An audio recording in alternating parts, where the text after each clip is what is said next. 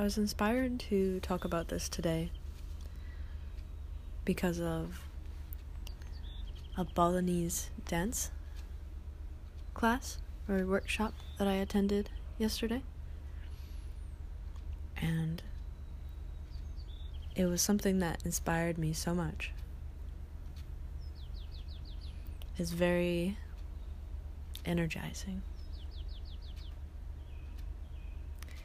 And so I wanted to share a little bit about my thoughts on the energy that I felt from it, the impression I got, just a little, of the kind of creative power that is being expressed through the dances, or from at least the little tiny bit I know about generally dances that engage the pelvis and the lower body strength, and also embrace a type of fierceness. It's not just all about being pretty. There's also just like a very powerful animalistic nature to it. And like I said, just all impressions that I felt, essences that I felt come through.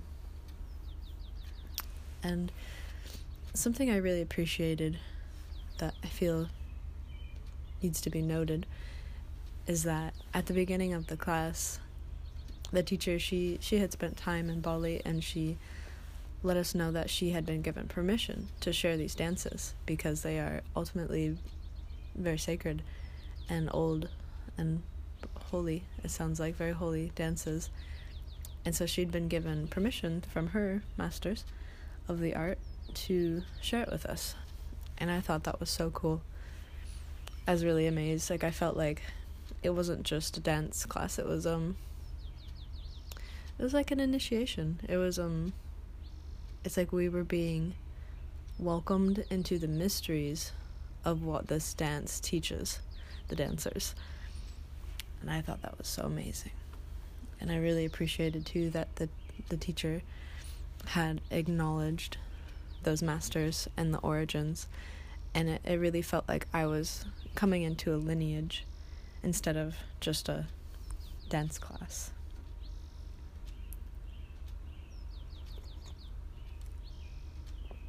So very special. One thing that really stuck out to me about this dance was that she expressed it as fierceness and gentleness. There were times where, it was about expressing the energy and emotion of the dance, like maybe some parts where you were a maiden, like a gentle maiden or a shy maiden, and then parts where they're like full of emotion or anger or just expression, this like fierceness. And one girl in the class said that I forget the word she used, but it was something along the lines of very eerie or haunting. Like it's a bit of a, you could call it strange from a Western standpoint, especially because we're so used to using the body in a certain way, and for dancers to be holding their body in a certain way. And this is just a totally unique expression of the body. I think it's so interesting, so fascinating and beautiful. And one thing I really appreciate, and she said it, that nature is fierce, and especially out there.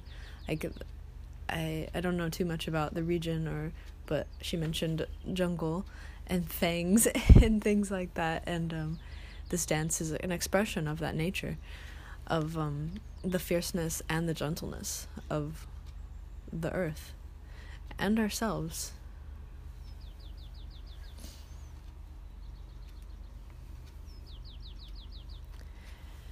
And so it's amazing because I love that the dance was not exclusive, male or female.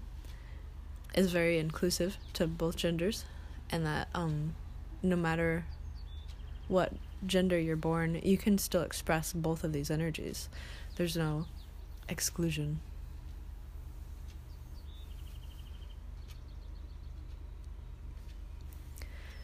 we all have creative power, regardless of our gender. No matter who you are, we're born with creative power because that's in our essence, that's in our body. It's a part of this world, it's a part of our lineage. We're creative beings.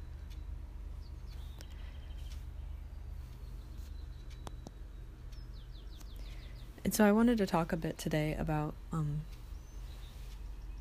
how this ties into your unique message and story on this planet.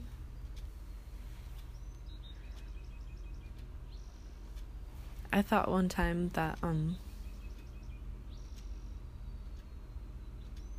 that no matter who you are, that there are people out there that need to hear your specific message, that it's your specific and unique experiences that are going to be the key to unlocking their next step, their next level.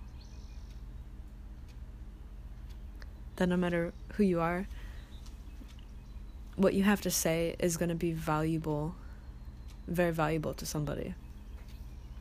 I think we have a general assumption that once somebody's done something, that you don't need to say something again, or that it doesn't need to be retold. But in reality, stories need to be retold because each new generation needs to have a different experience. They have a unique way that they'll be able to connect with the meaning of the stories. And it's that same concept where just because a message has been said or something has been addressed, it doesn't mean that all of the people who are suffering with that problem are getting their needs met by that one message or that one story. That we really do need that kaleidoscope of expression, because there's always going to be somebody who it didn't make sense until they heard it from you.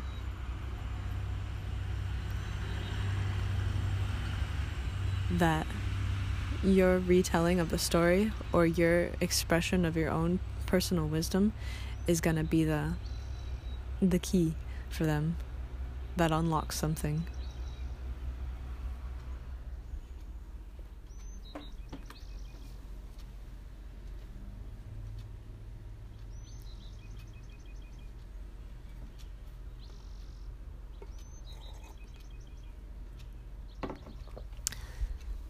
The interesting thing about stories is that they're this magnificent way of imparting wisdom.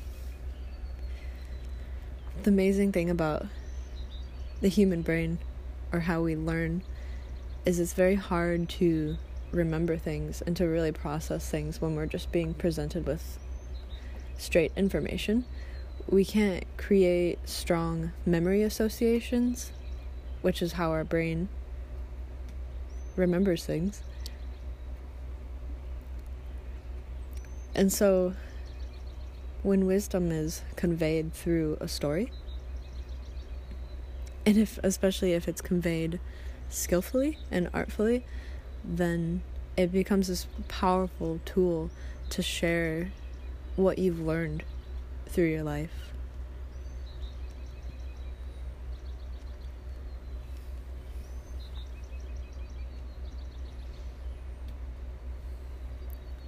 And the amazing thing about storytelling is that, once again, no matter what you've been through or what kind of life that you've lived, how engaging and interesting a story is, it depends on how you tell it. So if you get the feeling that, oh, my life hasn't been that interesting, or there are so many other people who have had way more interesting lives than me, I shouldn't, waste my time or waste other people's time by trying to tell my story too. Honestly, it's a bit irrelevant in how interesting your life has been. Of course, somebody with a very interesting life would be inherently have that perhaps intrigue or a lot to talk about. But even those stories, even really good stories, can be told in a way that they're not engaging, They don't express themselves in a way that really holds the audience's attention, or maybe in a way that they don't learn something from it. Again, it can just be that information, just straight information. And then at the same time, somebody who hasn't had a lot of experiences, or they could tell a very simple story in a way that's completely riveting. Even the mundane things, the simple things in life can be experienced in a way that is engaging, super engaging. And that's all up to you, how you tell your story. And so a few points to think about if you are thinking about telling your story, or wondering what is that difference between telling a story well and telling one that isn't as engaging. And I would say, from what I've learned, a lot of it has to do with emotional expression, being able to convey feelings in these experiences.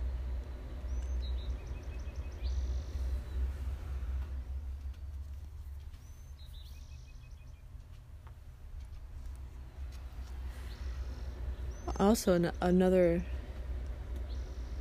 big factor that people respond to is when they understand your struggles, they empathize. We have this ability to empathize with one another's pain, and it's a really powerful community skill, a really powerful tool that was developed through our generations to bring us closer together. So if you're not afraid to be vulnerable about your feelings, the embarrassing ones, times where you felt silly for how much you felt something, and then also your struggles for how weak that you have been, or how down, or the times when you really, really doubted yourself or felt like something was impossible. Being able to express those emotional challenges are what bring a reader or an audience on the journey with you.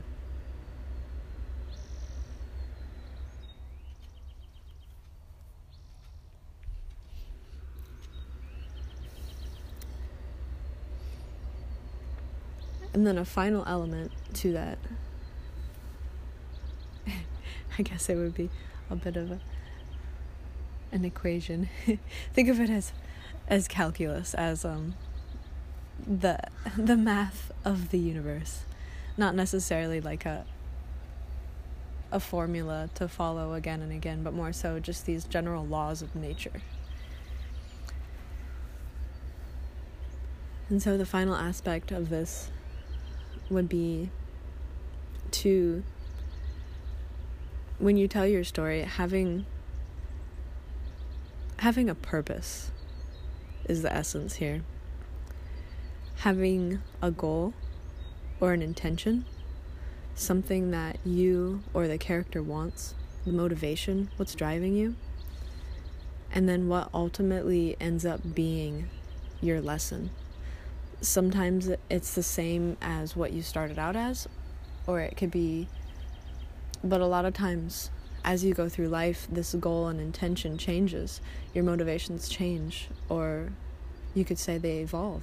They become with more depth, and you find answers, but you also find more questions that ultimately change the nature of your ultimate question of what is my purpose and what do I want to do? What am I doing? What am I going for? What am I aiming for?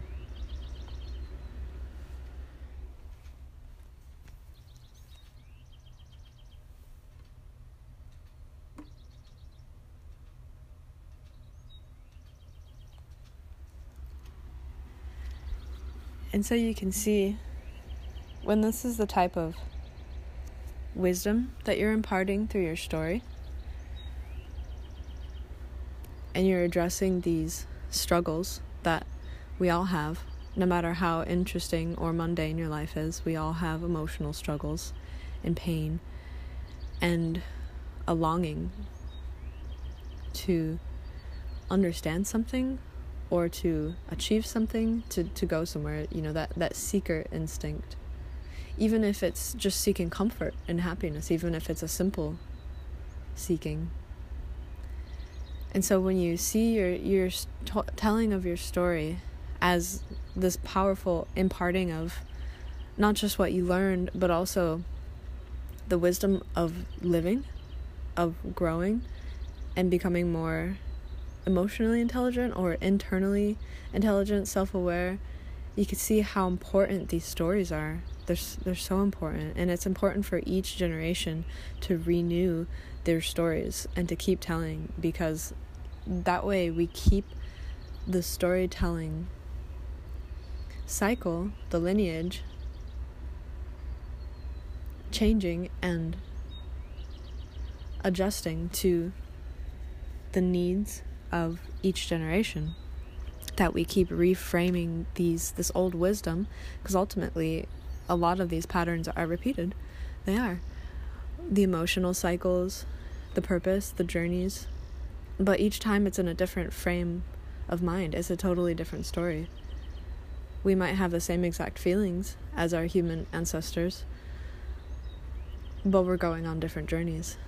We're navigating in different ways. We're doing different things. We're finding answers through different avenues and tools. And that's why we need to keep telling our stories. And that's why, too, if you're thinking about expressing yourself or doing something, creating something, sharing your wisdom, I encourage you to do that. I think that we should all take our turn with the speaking stick. Take your turn to tell your story, because you have something important to say. Whether or not you realize it or not, and a lot of times it takes the act and the practice of speaking and storytelling to be able to uncover that, to be able to truly understand that, wow, I did have something to say. Sometimes it takes the reflection, the after the fact reflection, to be like, wow, I didn't know all of that was in there waiting to be told. So keep going, no matter how you're expressing yourself.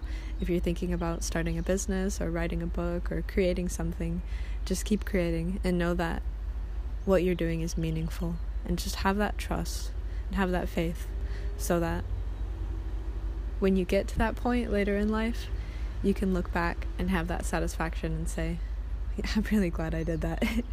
It was more valuable than I ever could have imagined.